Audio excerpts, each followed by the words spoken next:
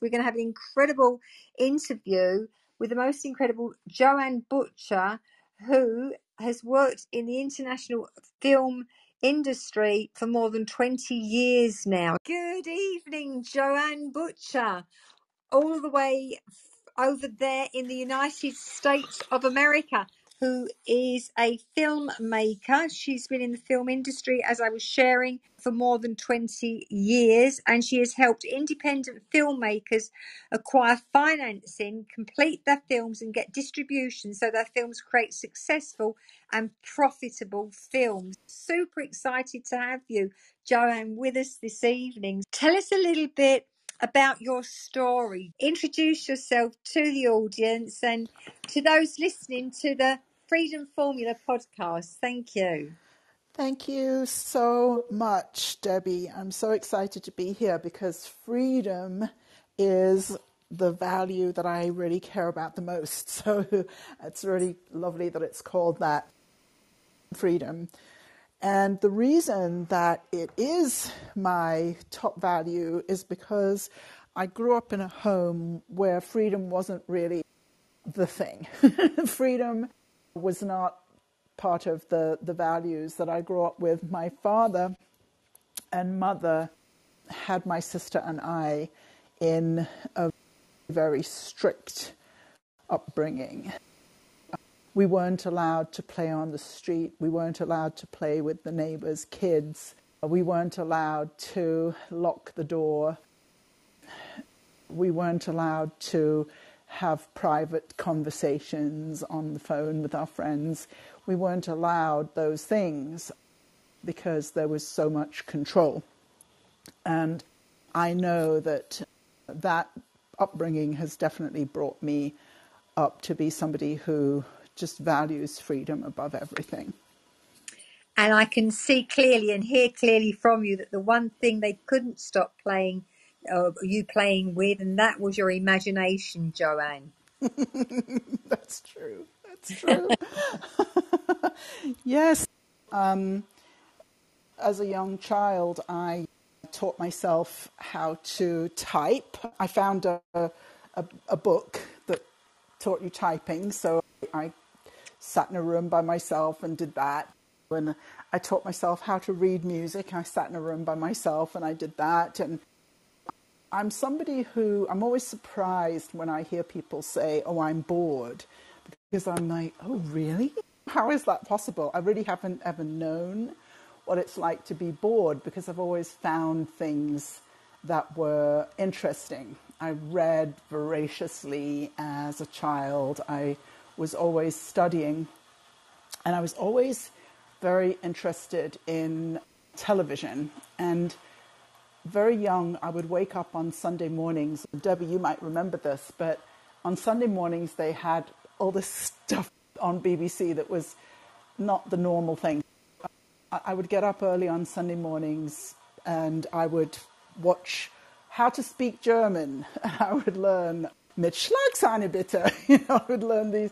And they had these World at War. That was the documentary series, World at War. And I would watch that and I learned all about the Holocaust. And I've been an avid student of the Holocaust ever since, waking up at 6 o'clock on Sunday mornings and watching those television shows. And I saw that television was an incredible educational tool.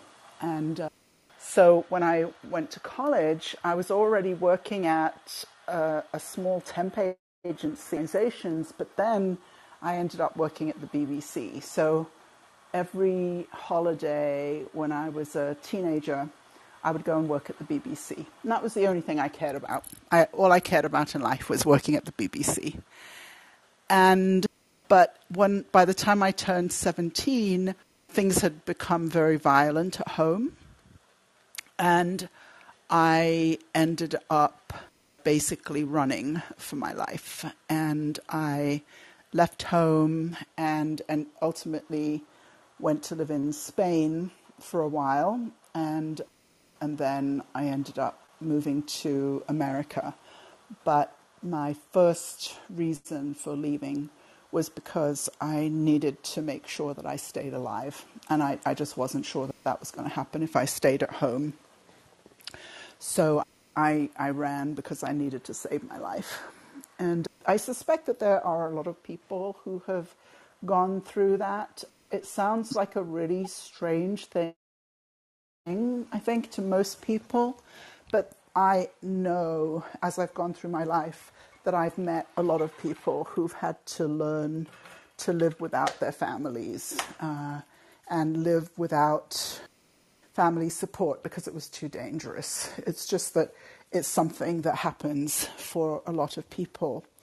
So that was really the beginning of my journey, was living in hiding for several years and basically, learning to survive because I had to. And so over those years, I would say from my early 20s on, frankly, I really wasn't doing very well. I had a drinking problem, a drug problem, and it wasn't until I was 30 when I got sober that I sorted that out and started on a journey of personal development that I've been on for the last 30 plus years. And also in those years, without the drugs and alcohol, the problem was without the drugs and alcohol, I was very depressed and battled that. And now I look at it and I'm like, oh girl, you poor thing. You're 30 years old, sober and without family and afraid of family. Life is hard. And so the fact that I was depressed, nowadays I look at it and I know, that's just not strange at all. Who wouldn't be depressed? In fact, I remember one time going to a psychiatrist and he listened to me and he said, you're living alone in a foreign country with no family, and so that would be depressing. And I didn't understand it at the time, but now I'm like, yeah, that is depressing. So when I came to America, I was in a graduate program in the University of Miami, and I was studying for a master's degree in English, and I was invited by some people that I met when I first came to Miami to go and volunteer for this film organization. And we started showing films. And we would show these small experimental films. We were artists with a capital A for artist. And we would show these experimental art films, and it was great. And that was the beginning of a community, and those people in Miami became my friends and really my first family of choice. And we showed films at this bookstore called Books and Books in Coral Gables in Miami, and they decided they were going to open another bookstore on Miami Beach, and they asked if we'd come with them and we would show our movies there. And so in that store they had this beautiful Art Deco building. Miami's famous for Art Deco, Miami Beach particularly. And then they had this beautiful Art Deco building with these beautiful 12-foot high windows. And we took one look at that and said, no problem, we can cover that up because for film, you need the dark. So we would cover up these beautiful windows with black plastic and turn it into a cinema. And then we looked and saw that there was a space next door, and we opened a cinema. It was called the Alliance Cinema, and it was a first-run cinema, which what that means is that we showed movies that, so for example, if you pick up the paper and go to a movie today, it'll be in a first-run cinema where they're part of reporting the box office. Every weekend I would have to report our box office money, and during the week I would have to report those numbers. And so we were part of that whole system. So back then it wasn't as the way it is now, but now everybody thinks it's perfectly normal to know how much a film makes every month, every week. You'll read the paper and say such and such a movie made $67 million this weekend, and it's, according to the newspaper, it's never enough. this film, James Bond, only made $54 million in its opening weekend or something like that. I just went to see James Bond last night, so thinking of that one. But so we were part of that system, and it's called being a first run. And we were very small. We had 79 seats. And we told the distribution companies that we had 100 seats because 100 seats was the minimum to be able to have a first run cinema. That wasn't me. I would never have thought to lie like that. I could never tell a lie. But one of my colleagues told the distributors that, so we were able to get the best films. And they were very art house films. They were very small films. We never got the chance, say, to show a James Bond film. We were showing foreign films. We were showing art house fare. And we dealt with the distribution companies, with all the press. I always knew all the journalists, the movie critics. We dealt with them all the time. And our cinema did incredibly well. People came from far and wide to come to our cinema. We showed films, for example, we showed a lot of films that had received 4 stars in the New York Times. So we would have people driving from, Miami, then Broward County, Palm Beach County. People would drive to our cinema because that was the only place they could see those films. And we were just really known for being very high quality. We were known for showing LGBT films before that became a thing. We showed all of Derek Jarman's films, if anybody knows him, a British filmmaker. And we had a stellar reputation, absolutely stellar reputation. And we did really well. And people came, as I said, from all over, and we had all kinds of people. We had the young, hip crowd. We had the New York Times reading crowd. We had the gay crowd before, because Miami didn't have anything except gay bars. There was no cultural offerings for the gay community at that time. This was in the 90s. So we were a pioneer, we were a leader, and so we decided to start a film school. So we started a film school, and I ran that and hired all the teachers and got the students in, and I loved it. We taught everybody how to make films, and that was really compelling to me. I have always loved to teach. I've always been a teacher. I was an English teacher back then, and I became a script writing teacher and this film school, and we did some really great programs. We had programs for LGBT leadership through filmmaking. We had a program that I put together for children with cancer, that they made films about their own experiences of cancer, and lots of fantastic things. And I was a real leader in the community, a leader in the arts, involved on every different level in Miami and Florida as a whole. And finally, I saw that I was running this nonprofit organization eventually and raising about $500,000 a year to run the organization. And I really became a very good fundraiser. And I thought, let me find out what it is that filmmakers really need. And so I went to those filmmakers in town. There were very few of them, probably less than 10, who had ever made a feature film. And I sat down with them and I did a kind of town hall and asked them what it was that they needed. And they said, we need money. And I saw that they didn't know how to raise money. So I started to teach filmmakers how to raise money. I was like, I had to raise money to run this $500,000 organization. And I had learned all these fundraising skills, and now I was passing them on to filmmakers. And it was funny, the other day, I'm about to move, and I'm going through all my boxes of things, and I came across some paperwork, And it was, oh, it says here, 2003. I put together a statewide film competition, and it was called the Sunlight Production Fund. Oh, I had forgotten that.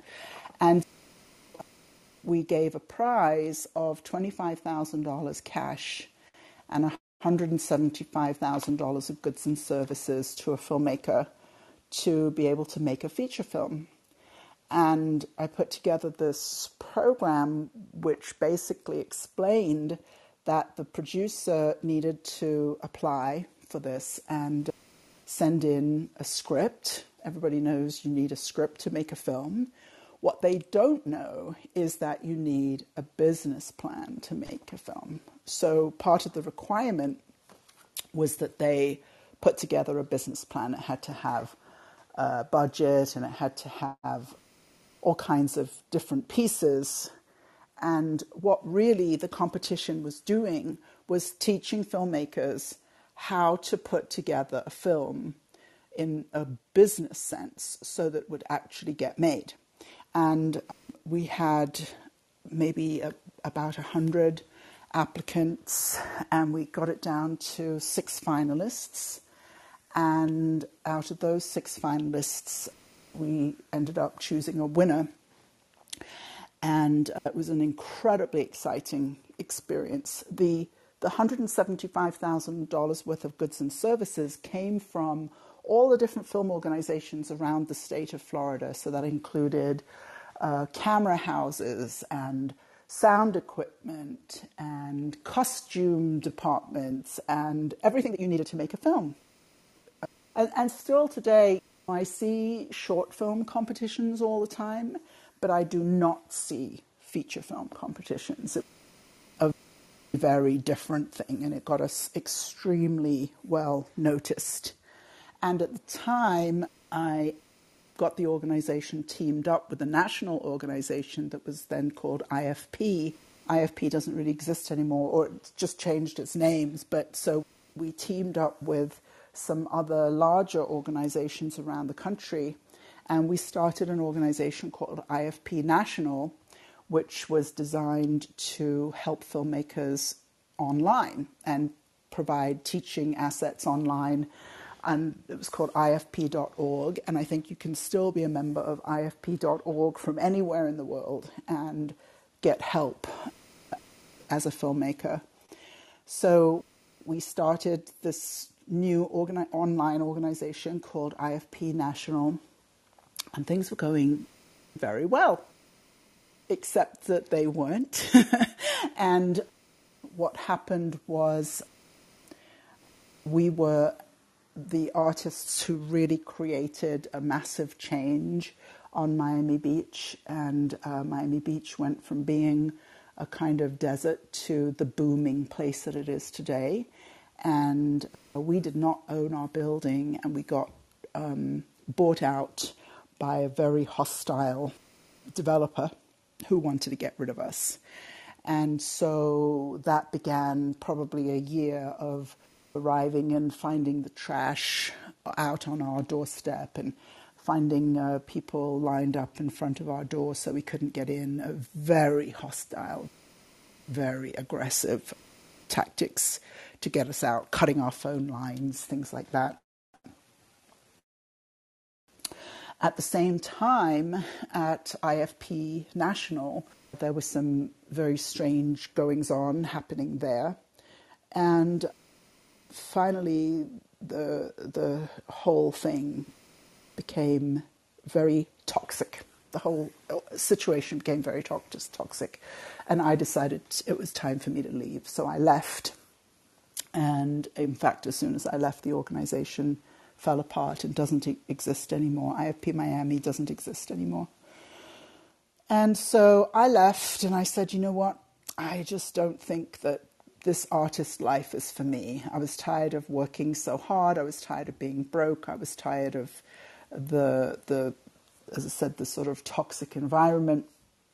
I said, let me get out of this. And I moved into another field, of a specialized field in fundraising that's called capital fundraising. So I started raising millions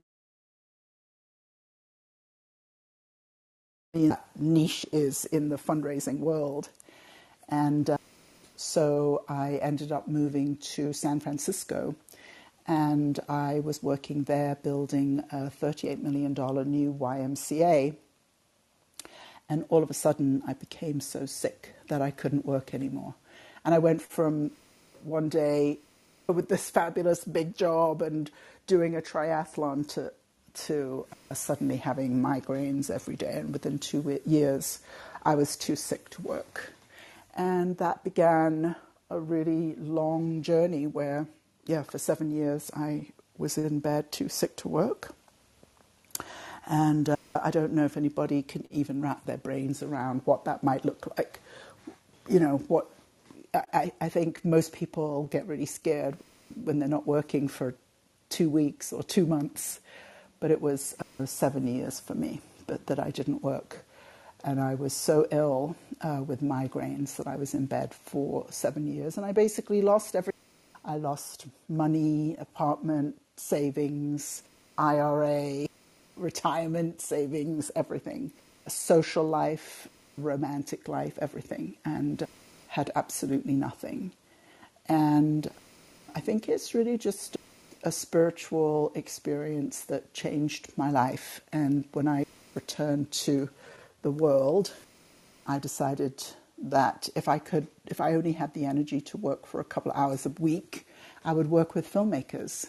And I would just do what I love because I didn't have any energy. I didn't have much time. So when I started out, I said, okay, I'm going to coach filmmakers. I'm going to leave behind me running an organization and having hundreds of members and all of this stuff and just work one-on-one with filmmakers. And I started maybe working a couple of hours a week, and now 6 years later, I'm working full-time. I have my health back to a great extent. I'm somebody who's literally been sat down in a room with doctors who told me I would never work again. And here I am, running a business and working with filmmakers every day, doing exactly what I love. And I feel as though I love to, and thank you so much, Debbie, giving me the opportunity to tell my story. I love to tell my story because I feel as though I'm the poster child for anything is possible.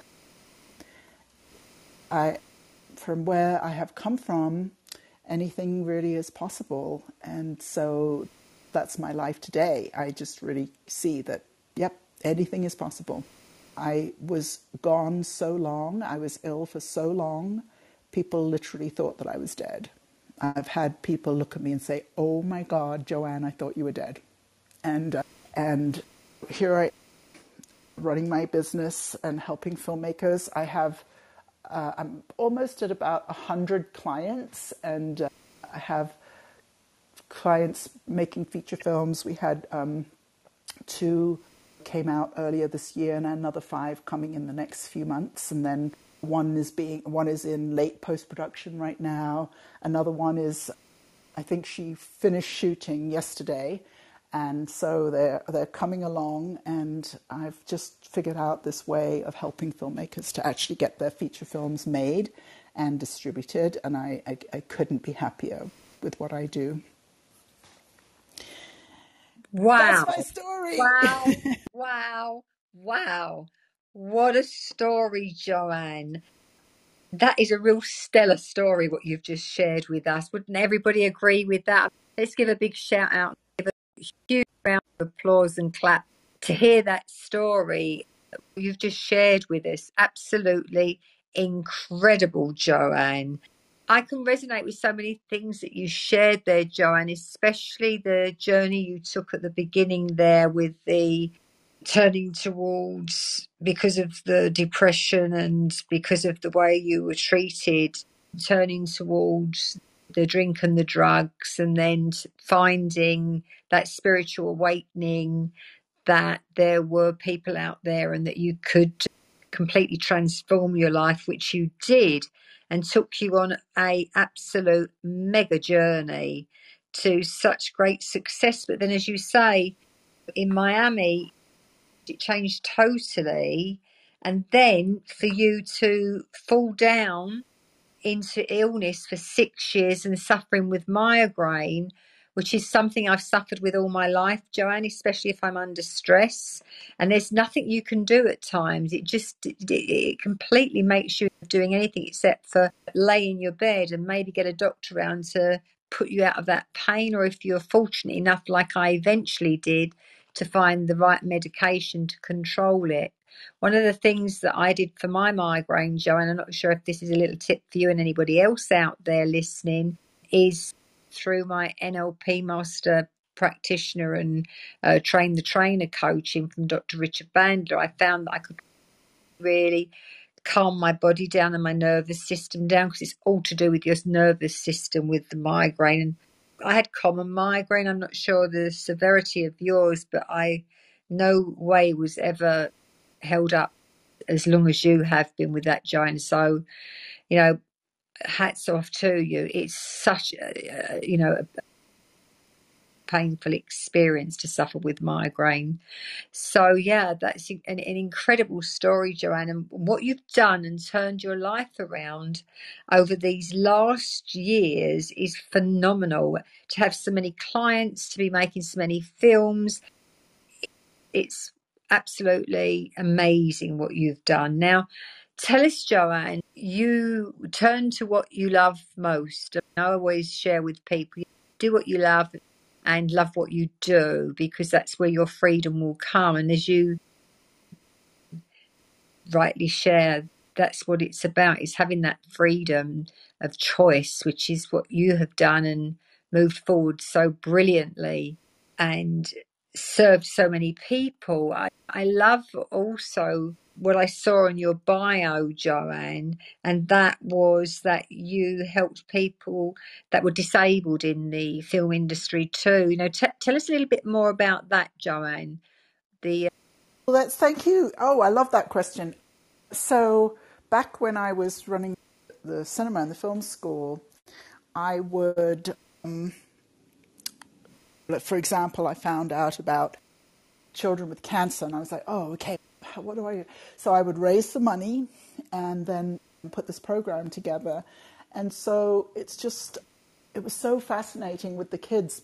My first thing with the kids was, I said, you don't have to make films about your cancer. Just because you're all here because you've survived cancer doesn't mean to say you have to make films about cancer. So what would you like to make your films about? And they all said, about my cancer, because they all wanted to tell their stories. And this one child, she was one of the younger ones. She was only about 12. And we had them with filmmaker mentors who would handle all of the complex stuff for them. But they would write the script and they would tell their mentors what they wanted. And she wanted to make a film where you couldn't see anything above the adult's knees. Because when she had cancer when she was 3, that's all she could see. And her experience was incredibly isolating because everybody was an adult and she was a 3-year-old. And so she made her film where we never saw a person's face. It was just voices and seeing people from their knees down. And she was so small, and that was her experience. And she got to tell that in a film. And so what it taught me was that everybody has their own perspective. And it's that perspective which is so fascinating, because who would ever have thought that? Who would ever have realized, but wait a minute, this is a 3-year-old's experience of going through cancer. And so I really believe that it's our perspective that's really our story that we want to share. And when people are disabled or when they have been marginalized, that's why I did a lot of work with the LGBT community. When people have been marginalized and their voices have really been silenced, as mine was just by my family, but those are the stories that I most want to help come out. And it doesn't necessarily mean that somebody is disabled or somebody's from a marginalized community. It's that we all have our perspective. We all have our story, and we want to get that out. And I just happen to specialize in film, which is the great storytelling means of the 21st century. And it really incorporates all the other art forms. It incorporates writing, it incorporates music, it incorporates acting, it incorporates all the other art forms. I'm just very interested in hearing as many different perspectives and voices as I possibly can. And so now I'm one of the founders of the Slam Dance Disability Film Festival called Unstoppable. And we have a panel of programmers who are all disabled. And actually going through that experience, I finally realized I'm disabled too. I hadn't really acknowledged my own disability, but I'm disabled too. And we have all disabled programmers, and we put together the festival for the first time last year, and it was truly amazing. And we just did our best going and looking for films. And it ended up that one of the films that we selected, I think we had about 12 films in the festival, one of the films got nominated for an Oscar. And it was like, wow. Wow. Yes.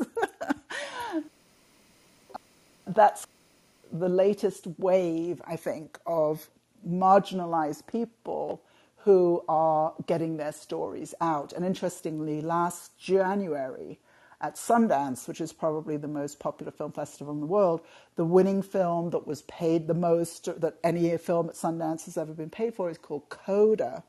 You can see it on Apple TV Plus, and it's a beautiful story. You will cry your eyes out. It's so lovely. And it's about a hearing woman who is the daughter of deaf parents, and she's the only hearing person in her family. And it's about her coming of age as a hearing adult and trying to find a life beyond her hearing family. It's a beautiful film.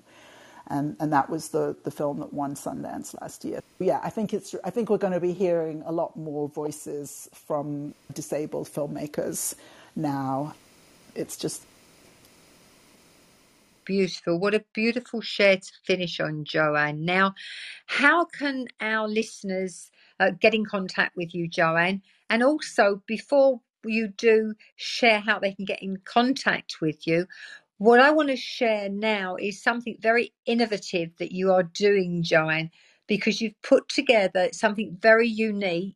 You're just about to launch your own webinar, aren't you? Because we all have a story in us, which means we all have a movie to make if we want to. If you want that freedom and we want to set ourselves free. So tell us about that, Joanne, and let's hear more about this innovative idea of yours. well, this is great, Debbie, because I actually don't have anything yet to show anybody except the date. So the date is going to be November the 6th, which is a Saturday. And I'm going to offer a webinar. And I'm really basically launching my new brand. And my new brand is called the Box Office Success Formula. And basically what I finally realized is that the reason I'm able to get all my clients to actually raise money, actually make a film, actually get distribution is because I have a method, I have a formula. And so I want to share that film box office success formula with everyone. And in fact, I have clients who have never made a film before, but they have a story. And so I now know how to help people, even when they don't have any filmmaking experience whatsoever, learn how to raise the money they need to hire the professionals who do know how to make a film and get that film distributed. Yeah, thank you for that, Debbie. My website is at www.filmmakersuccess.com, and you can go over there and sign up for maybe my program, The Filmmaker's Life, which is a bi-weekly conversation that I have with filmmakers, talking about how they built their careers. And in this week, we'll get together, sign up for that free webinar, which is called the Film Box Office Success Formula. And it's really, this is the step-by-step process that you would need to make your own film. Absolute genius, Joanne. And we are so grateful that you could come in here and share with us this genius and innovative new idea that so many people need to be hearing about. And we are delighted to have you here in the Rich Woman Society and on the Freedom Formula podcast. Thank you so much, Joanne, for sharing. Now, we're going to stop the recording of the podcast, Joanne, but we would love to open up questions and answers. So thank you, Joanne. It's been an absolute pleasure to have you as my guest here today and to also have built this friendship up that we have now together over these last few months. So I feel so blessed to have you in my life. We have a new family together.